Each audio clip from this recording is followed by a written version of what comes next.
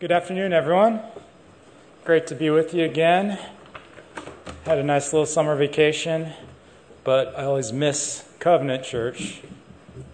So our sermon text for today is from the book of Esther, chapter 9. So please turn there, and we'll be reading from verse 20 to the end of the chapter. So would you please stand for the reading of God's word? This is God's holy, inerrant word. Please give ear to it. And Mordecai recorded these things and sent letters to all the Jews who were in all the provinces of King Ahasuerus, both near and far, obliging them to keep the 14th day of the day of Adar, and also the 15th day of the same year by year, as the days on which the Jews got relief from their enemies, and as the month that had been turned for them from sorrow into gladness, and from mourning into a holiday. And they should make them days of feasting and gladness, days for sending gifts of food to one another, and gifts to the poor. So the Jews accepted what they had started to do, and what Mordecai had written to them. For Haman the Agagite, the son of Hammedatha, the enemy of the Jews, had plotted against the Jews to destroy them, and had cast pur, that is, cast lots, to crush and to destroy them. But when it came before the king, he gave orders in writing that his evil plan that he had devised against the Jews should return on his own head, and that he and his sons should be hanged on the gallows. Therefore, they called these days Purim, after the term pur. Therefore, because of all that was written in this letter, and of what they had faced in this matter, and of what had happened to them, the Jews firmly obligated themselves and their offspring and all who joined them, that without fail they would keep these 2 days according to what was written and at the time appointed every year, that these days should be remembered and kept throughout every generation, in every clan, province, and city, and that these days of Purim should never fall into disuse among the Jews, nor should the commemoration of these days cease among their descendants. Then Queen Esther, the daughter of Abihail, and Mordecai the Jew gave full written authority, confirming this second letter about Purim. Letters were sent to all the Jews, to the 127 provinces of the kingdom of Ahasuerus, in words of peace and truth, that these days of Purim should be observed at their appointed seasons, as Mordecai the Jew and Queen Esther obligated them, and as they had obligated themselves and their offspring, with regard to their fasts and their lamenting. The command of Queen Esther confirmed these practices of Purim, and it was recorded in writing. Thus ends the reading of God's word. Would you please join me in prayer? Dear Father, Lord, we thank you once again for your word.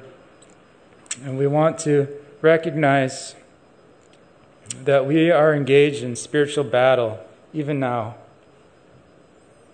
And Lord, just this week we heard again of other famous people rejecting the faith. And Lord, we know that many people also twist the word of God, teach falsehoods. Father, we know that apart from your Holy Spirit, that we would do the same. So we pray now that by your Spirit, you would enable us to understand, to believe, and to obey afresh your word today. We thank you. We pray in Christ's name. Amen. Have a seat. So let me begin by asking you a question. Do you have anything to celebrate today? Any reason to party? It's important to have something to celebrate, isn't it? But not everything is equally important to celebrate. And people have different opinions about what's important to celebrate, don't they? Now, for example, sports fans. Now we have some sports fans here.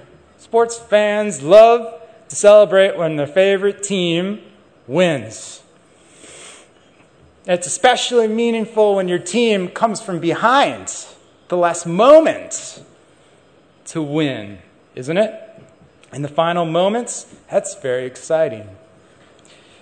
But not everybody's equally excited about the game. Now, when I watch the Green Bay Packers, that's our home team up there in Wisconsin, when I go home, I watch the Packers games with my parents. And believe it or not, my mother is the biggest Packers fan. So when we watch the game, she's the one who's celebrating. She's the one who's screaming when they make a touchdown or anything, good or bad, happens. She is freaking out.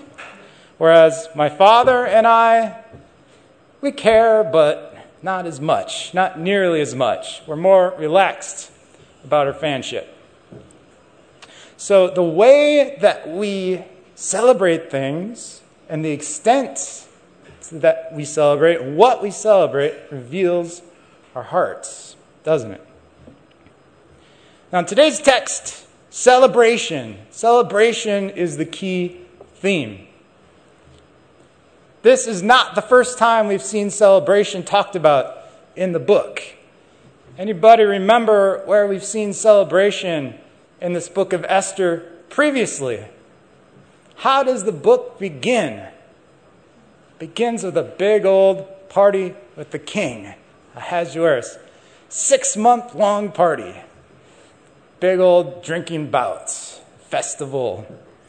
And then in chapter 3, there was another party. And that was also a drinking party. And that was when, what's his name? Haman. Haman makes his plan with the king to destroy the Jews. And he celebrates. They both celebrate the destruction of their enemies. Or what they thought would be the destruction of their enemies, but didn't actually turn out that way, did it? So here we see that the Jews are to have their own celebration as well.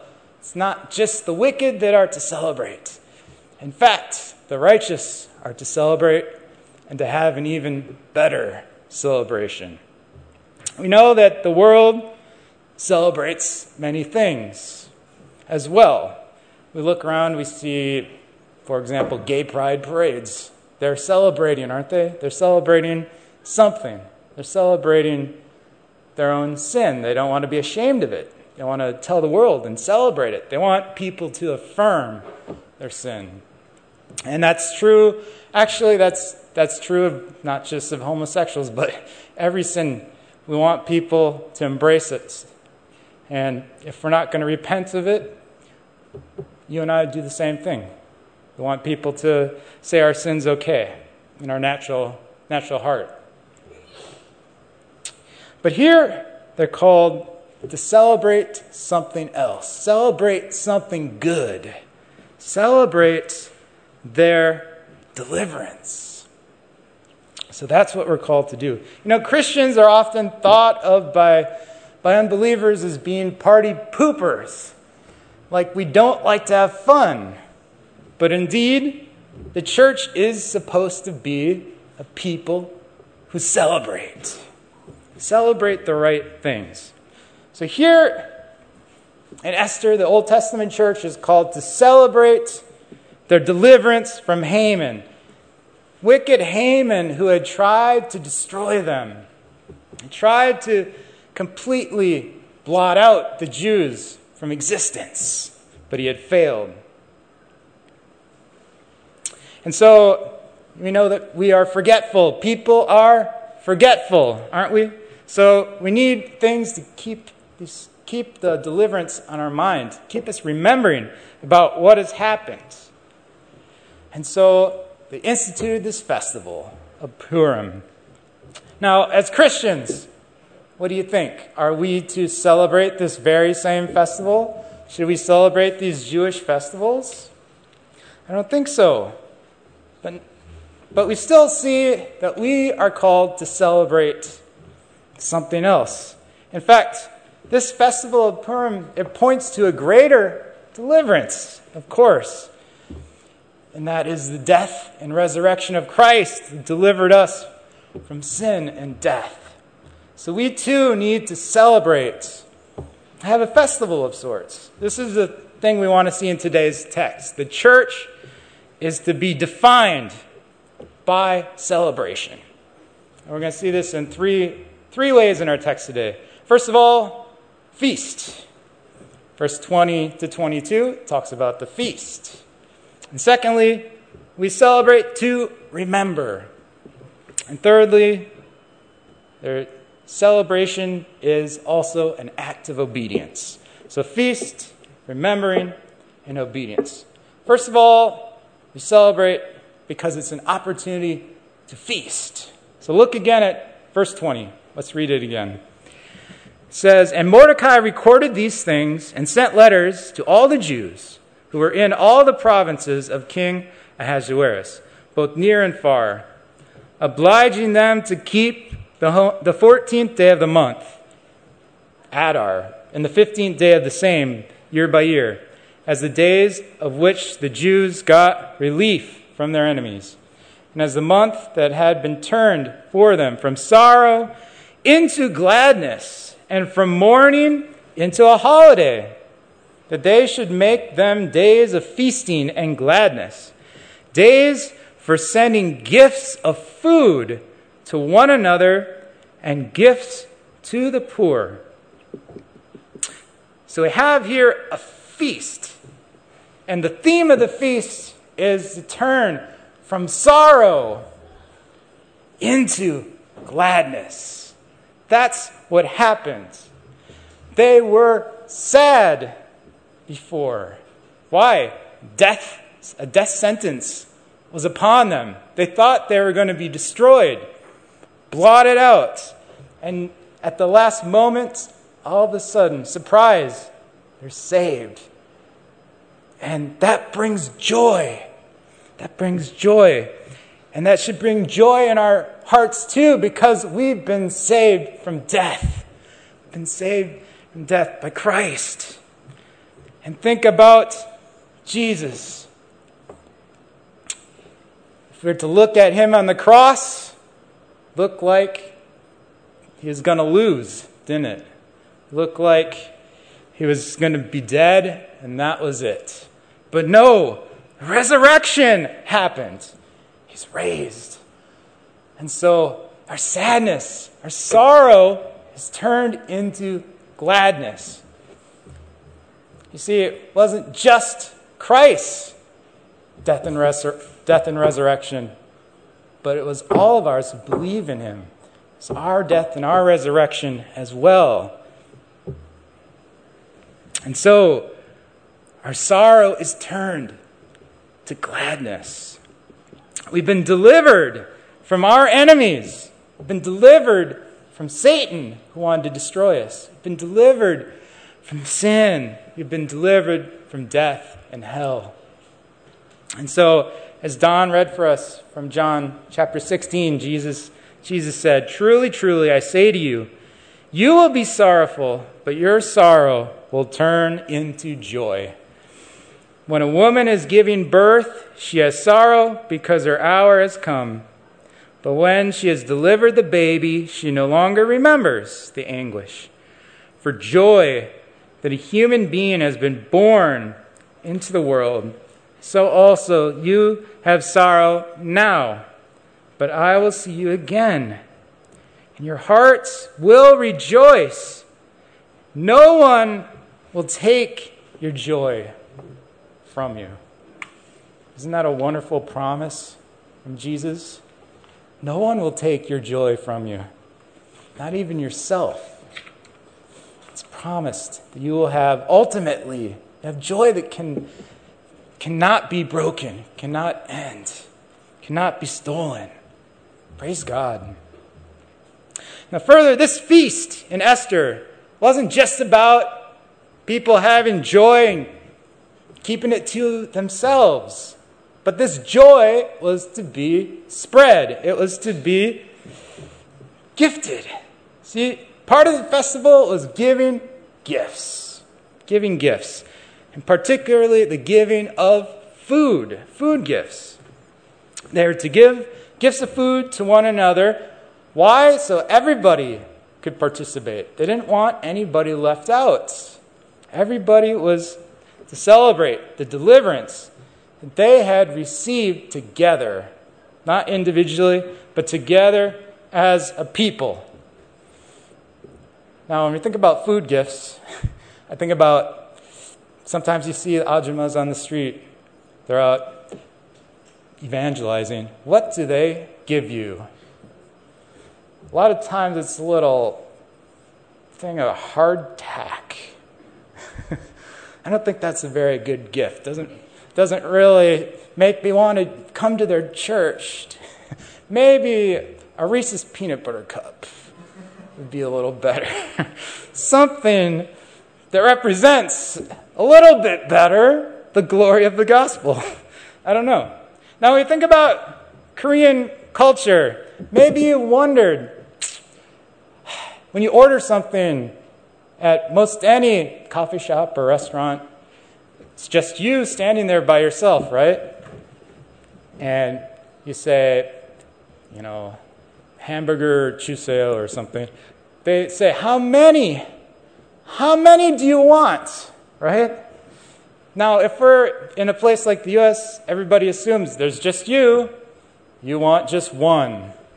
But no, Korean culture, maybe it's a little bit better in this sense, but often people are not buying for themselves, but they're buying to make sure everybody in the group is included. So they'll go get a whole bunch of coffees and bring them to the office together so everybody can share. That's the same idea here. And this is a kind of attitude that the church should have as well. Celebrating is not just an individual thing, but it's the whole group all together.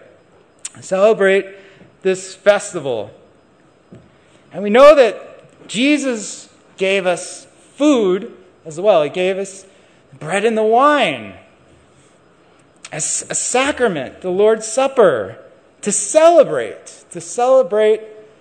the gospel, his death, his resurrection for the forgiveness of sins. So food is so important. And when we think about this gift here, it's especially mentioned the poor. Make sure that the gifts are given to the poor. And this is still something that's celebrated when Jews celebrate this festival. They make sure they give gifts to the poor. So you don't want to neglect anyone. Now, in the book of 1 Corinthians, this was an issue in the church, that when they would celebrate the Lord's Supper, some people are being left out, especially the poorer people. So the Apostle Paul, he had some harsh words for them. 1 Corinthians 11, he says, "In eating, each one goes ahead with his own meal. One goes hungry. Another gets drunk. What? Do you not have houses to eat and drink in? Or do you despise the church of God and humiliate those who have nothing?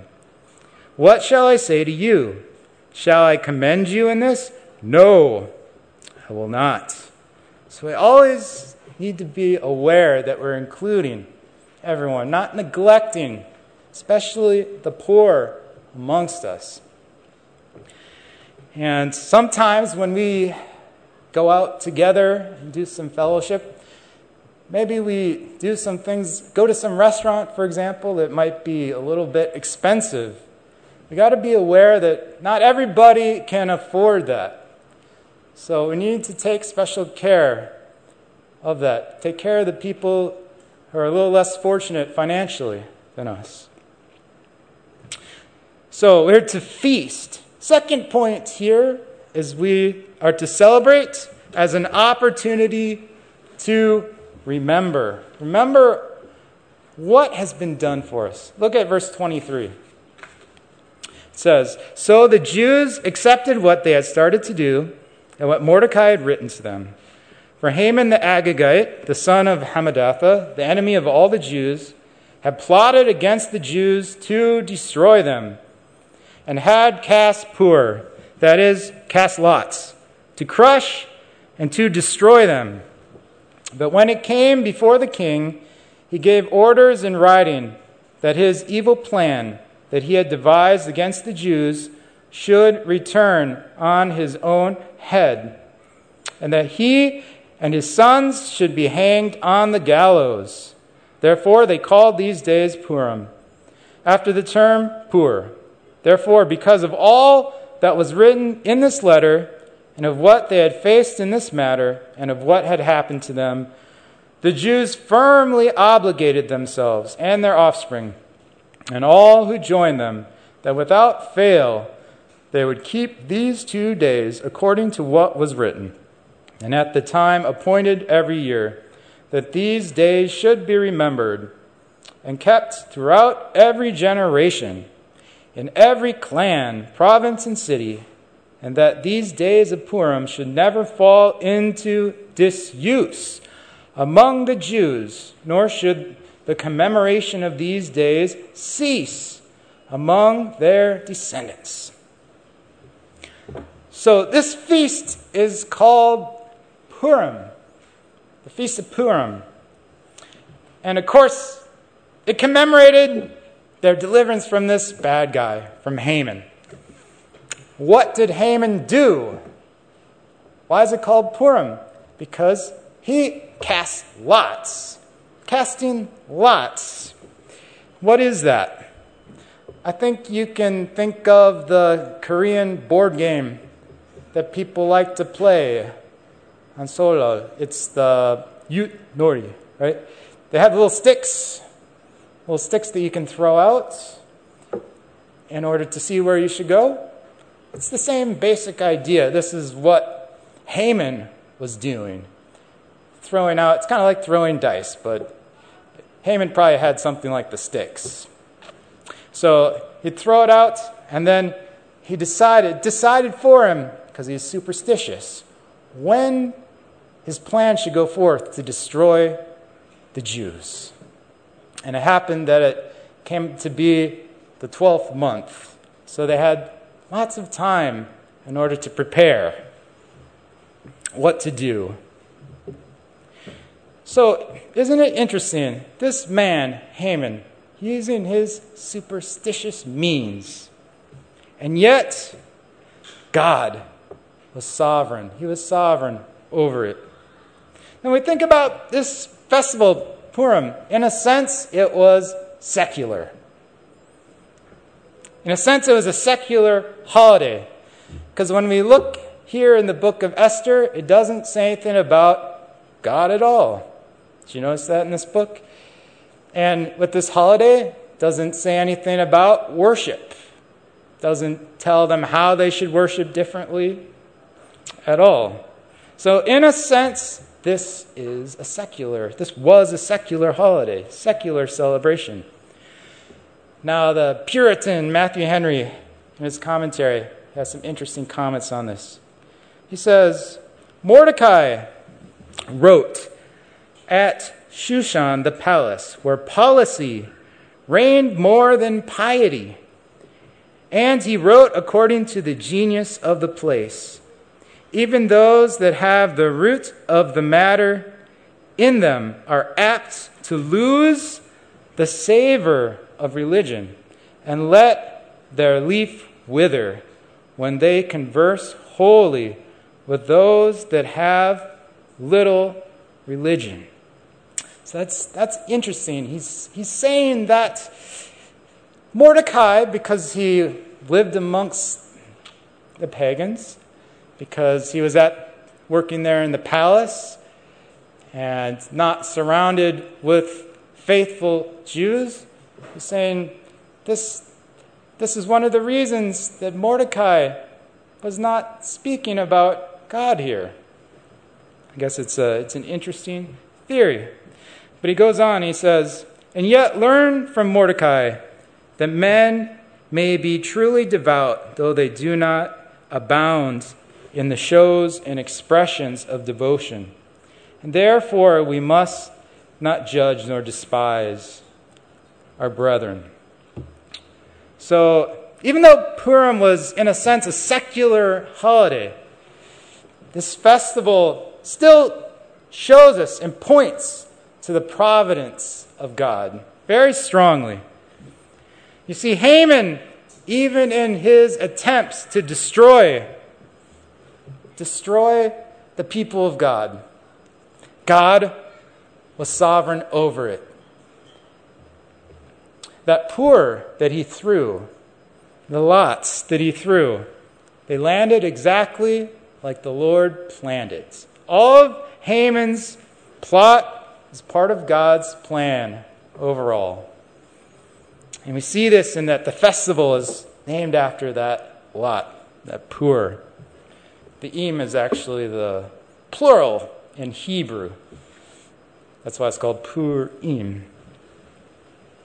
So the Lord is sovereign even over these seemingly small things, seemingly unimportant small things, things that are considered matters of chance. The Lord is sovereign over it, part of his plan. And when we think about the cross, you realize that casting lots was actually talked about in the Gospels. You see those soldiers, those Roman soldiers that crucified Christ, they cast lots. They cast lots to see who would get Jesus' clothing. And the Bible tells us that this was a fulfillment of prophecy concerning the Messiah. John 19, verse 23, it says, "When the soldiers had crucified Jesus, they took his garments. They said to one another, 'Let us not tear it, but cast lots for it, to see whose it shall be.' This was to fulfill the scripture which says, 'They divided my garments among them, and for my clothing they cast lots.'" So even in the most wicked thing that's ever been done, the crucifixion of Christ, the Lord planned it. It was according to his sovereign plan, even these little details. And so, as prophesied in Psalm 22, and it came to pass, just as the Bible said. So, to commemorate the deliverance of the celebration, it was also a means of passing down the truth through every generation. That is stressed in this passage. They want to continue to do this festival so that every generation would know what happens, would know of the deliverance they had received. Now think about your childhood. What do you remember the most from your childhood? If you're like me, you remember especially the celebrations. Celebrations stick out in your memories. What happened? And so I think the celebrations are very important. Very important for passing down the faith to children. Some of the best memories we have, what shapes us, are celebrations we've had. So even though we're not called to celebrate this festival of Purim, we have a responsibility to celebrate, to pass down the gospel with celebration to the next generation, to every generation. You see, the celebration of deliverance, it says here, is never to fall in disuse. It's never to fall out of our memories among God's people. It's something that has to continue on forever. And we look forward to to when Christ returns.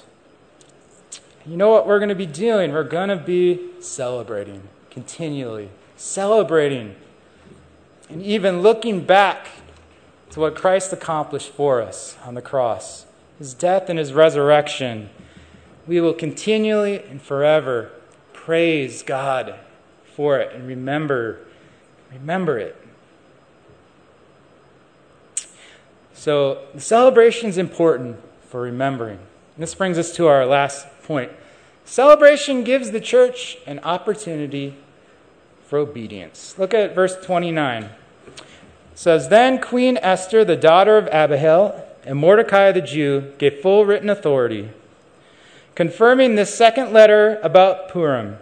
Letters were sent to all the Jews, to the 127 provinces of the kingdom of Ahasuerus, in words of peace and truth, that these days of Purim should be observed at their appointed seasons, as Mordecai the Jew and Queen Esther obligated them, and as they had obligated themselves and their offspring, with regard to their fasts and their lamenting. The command of Esther confirmed these practices of Purim, and it was recorded in writing." So this duty to celebrate, was given to them, it says, by the full written authority of Mordecai and Esther, the queen. So in other words, it was not optional. Both sides had obligated, both the leaders and the people had obligated themselves to continue to celebrate this festival. Now, even though we don't have to celebrate Purim, likewise, we have a duty. We have a duty to celebrate our deliverance from our enemies. Now, when you think about an obligation, a duty to celebrate, to have fun, personally, I thought about hueshigs, Korean hueshigs. People are forced to go out and have fun with their bosses.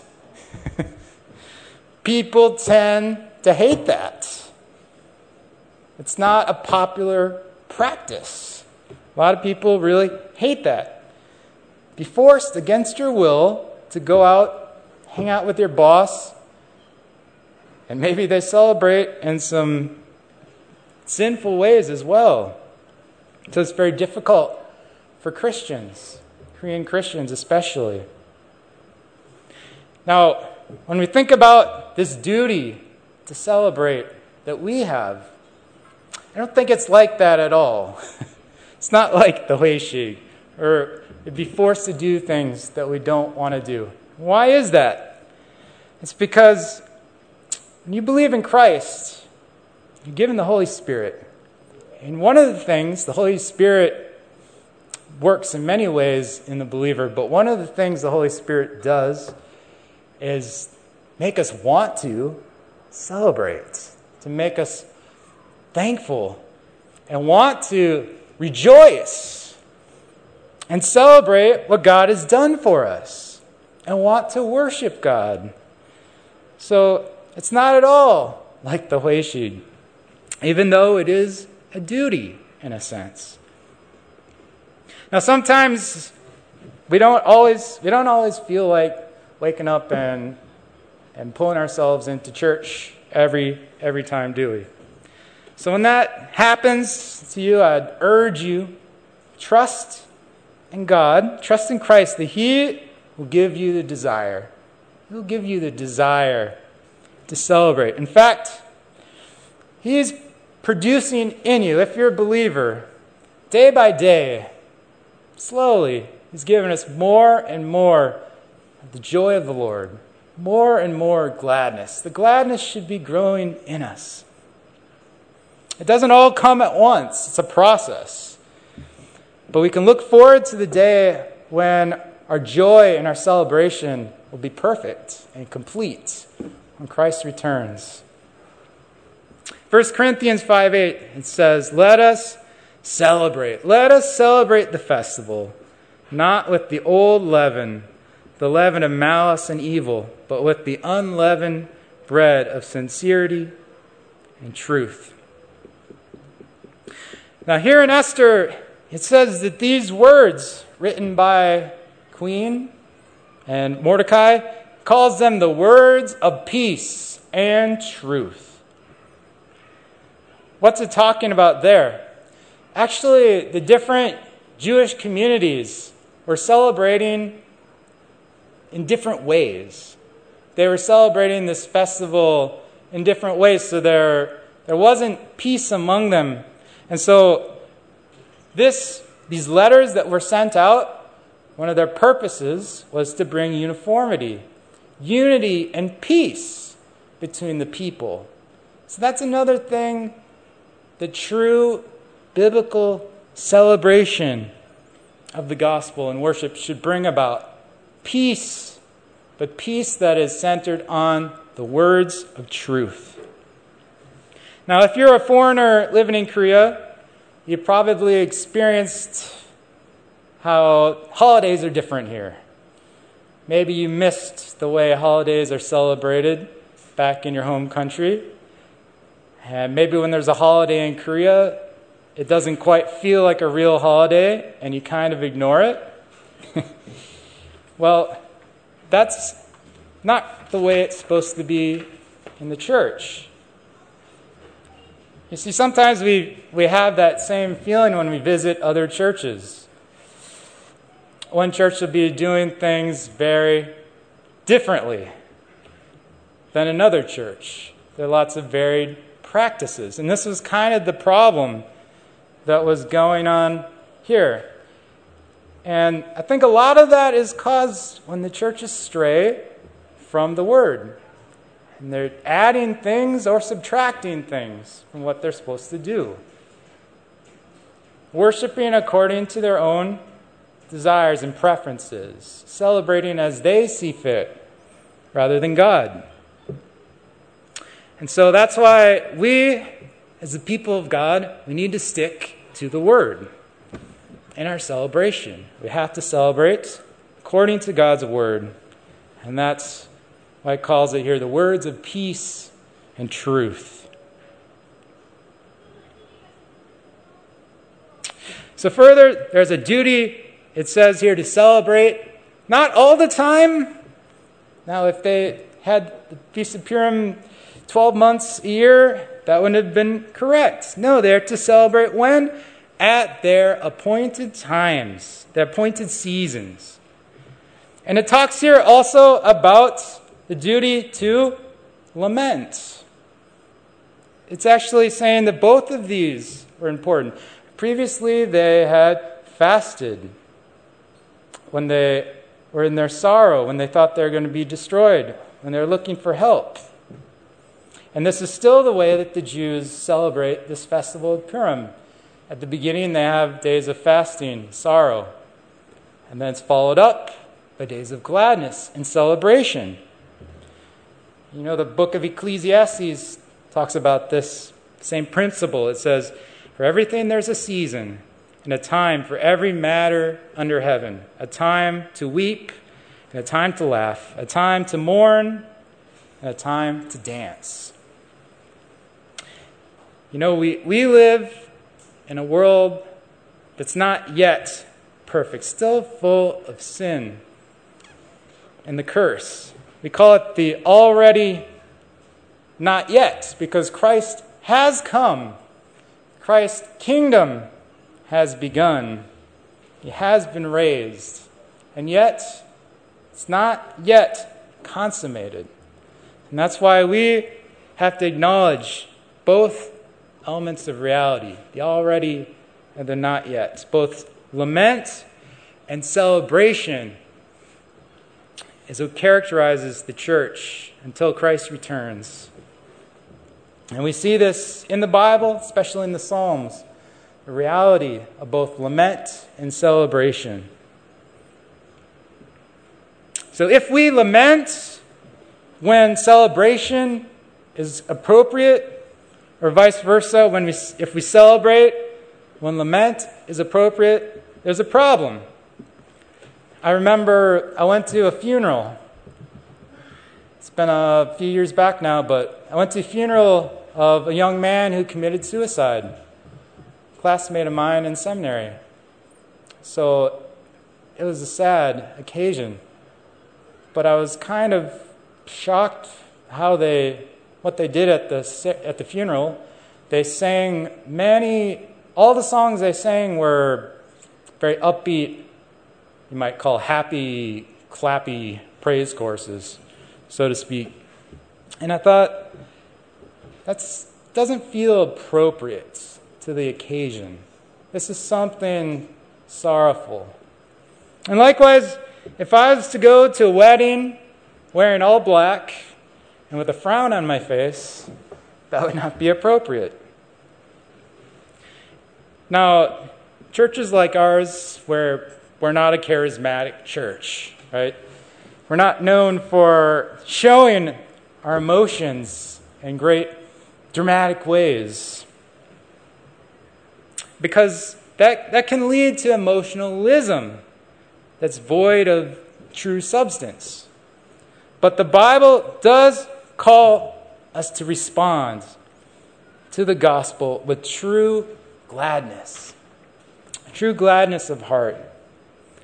So to fail to celebrate the deliverance we have in Christ is indeed sinful. You see, the Bible doesn't call us to be stoics, to have stoic indifference. Rather, we are to acknowledge the reality in this world. You know that when Jesus, when he came to this world, he talked about the way that generation responded to him, not only to him, but to John the Baptist. You know, John the Baptist, he came and he was the last Old Testament prophet, and he was calling for repentance. John the Baptist, he wasn't known for, his ministry wasn't characterized by celebration. It was characterized by sadness, because his main word was repent, for the kingdom of God is at hand. But then Jesus came, and Jesus, in kind of distinction from John the Baptist, Jesus came eating and drinking. But what was the response? What was the response of the world to them both? Jesus talked about it. In Matthew 11, he said, "We played the flute for you, and you did not dance. We sang a dirge, and you did not mourn. For John came neither eating nor drinking, and they said, 'He has a demon.' The Son of Man came eating and drinking, and they say, 'Look at him, a glutton and a drunkard, a friend of tax collectors and sinners.'" So this passage shows us that one of the things that characterize a spiritually dead heart is that it does not react, does not mourn what should be mourned, and it does not take joy and rejoice in what should be rejoiced in, chiefly Christ and his deliverance of us. So, church, as we've seen, the people of God are to be a people of celebration. It's to define us. We are to feast, or to remember how we've been delivered. And it's even a duty for us. So I want to ask you today, have you joined the celebration? Now, if you haven't, I urge you today to believe in Christ. Trust in him. You see, he is the only one who can deliver us from our enemy. He can deliver us from Satan and sin and from death itself. He's the only one. And he brings joy. and gladness out of your sadness. He brings resurrection life. That's what's offered to you in the gospel. Believe. Believe in Christ. Now, if you're a believer, let me ask you, are you celebrating? Are you celebrating? Now, Satan wants you to forget. Satan doesn't want you to take joy in your salvation. He wants you to despair. Are you actively remembering your deliverance in Christ, His death and resurrection? Especially, we don't have Purim, but we have the Lord's Day every week. It's a day especially set aside to celebrate the deliverance that we have. So are you making use of that day? Or do you think you have something better to do? Are you joining together to feast? Feast on God's Word and feast on the sacraments. To celebrate. God gives it to us freely to feed us so we can feast upon it. But oftentimes we starve ourselves. So finally, are you celebrating as the Bible instructs you to? Or are you adding to it or subtracting from it? So in closing, hear these words of Christ from the Beatitudes. Now, in our worship before, we read the first one. But if you go down further, here's what it says. Blessed are you when others revile you and persecute you, and utter all kinds of evil against you, falsely on my account. Rejoice and be glad, for your reward is great in heaven. Would you join me in prayer? Our Heavenly Father, Lord, we thank you, Lord, that we indeed have something to celebrate today. Father, we thank you that we have been delivered forever from our enemies, from Satan, from our sin, from death itself, because of what Christ has done for us. Father, we pray that this church would be characterized by true joy, gladness, and celebration for what you have done for us. We pray this, we ask this in Jesus' name. Amen.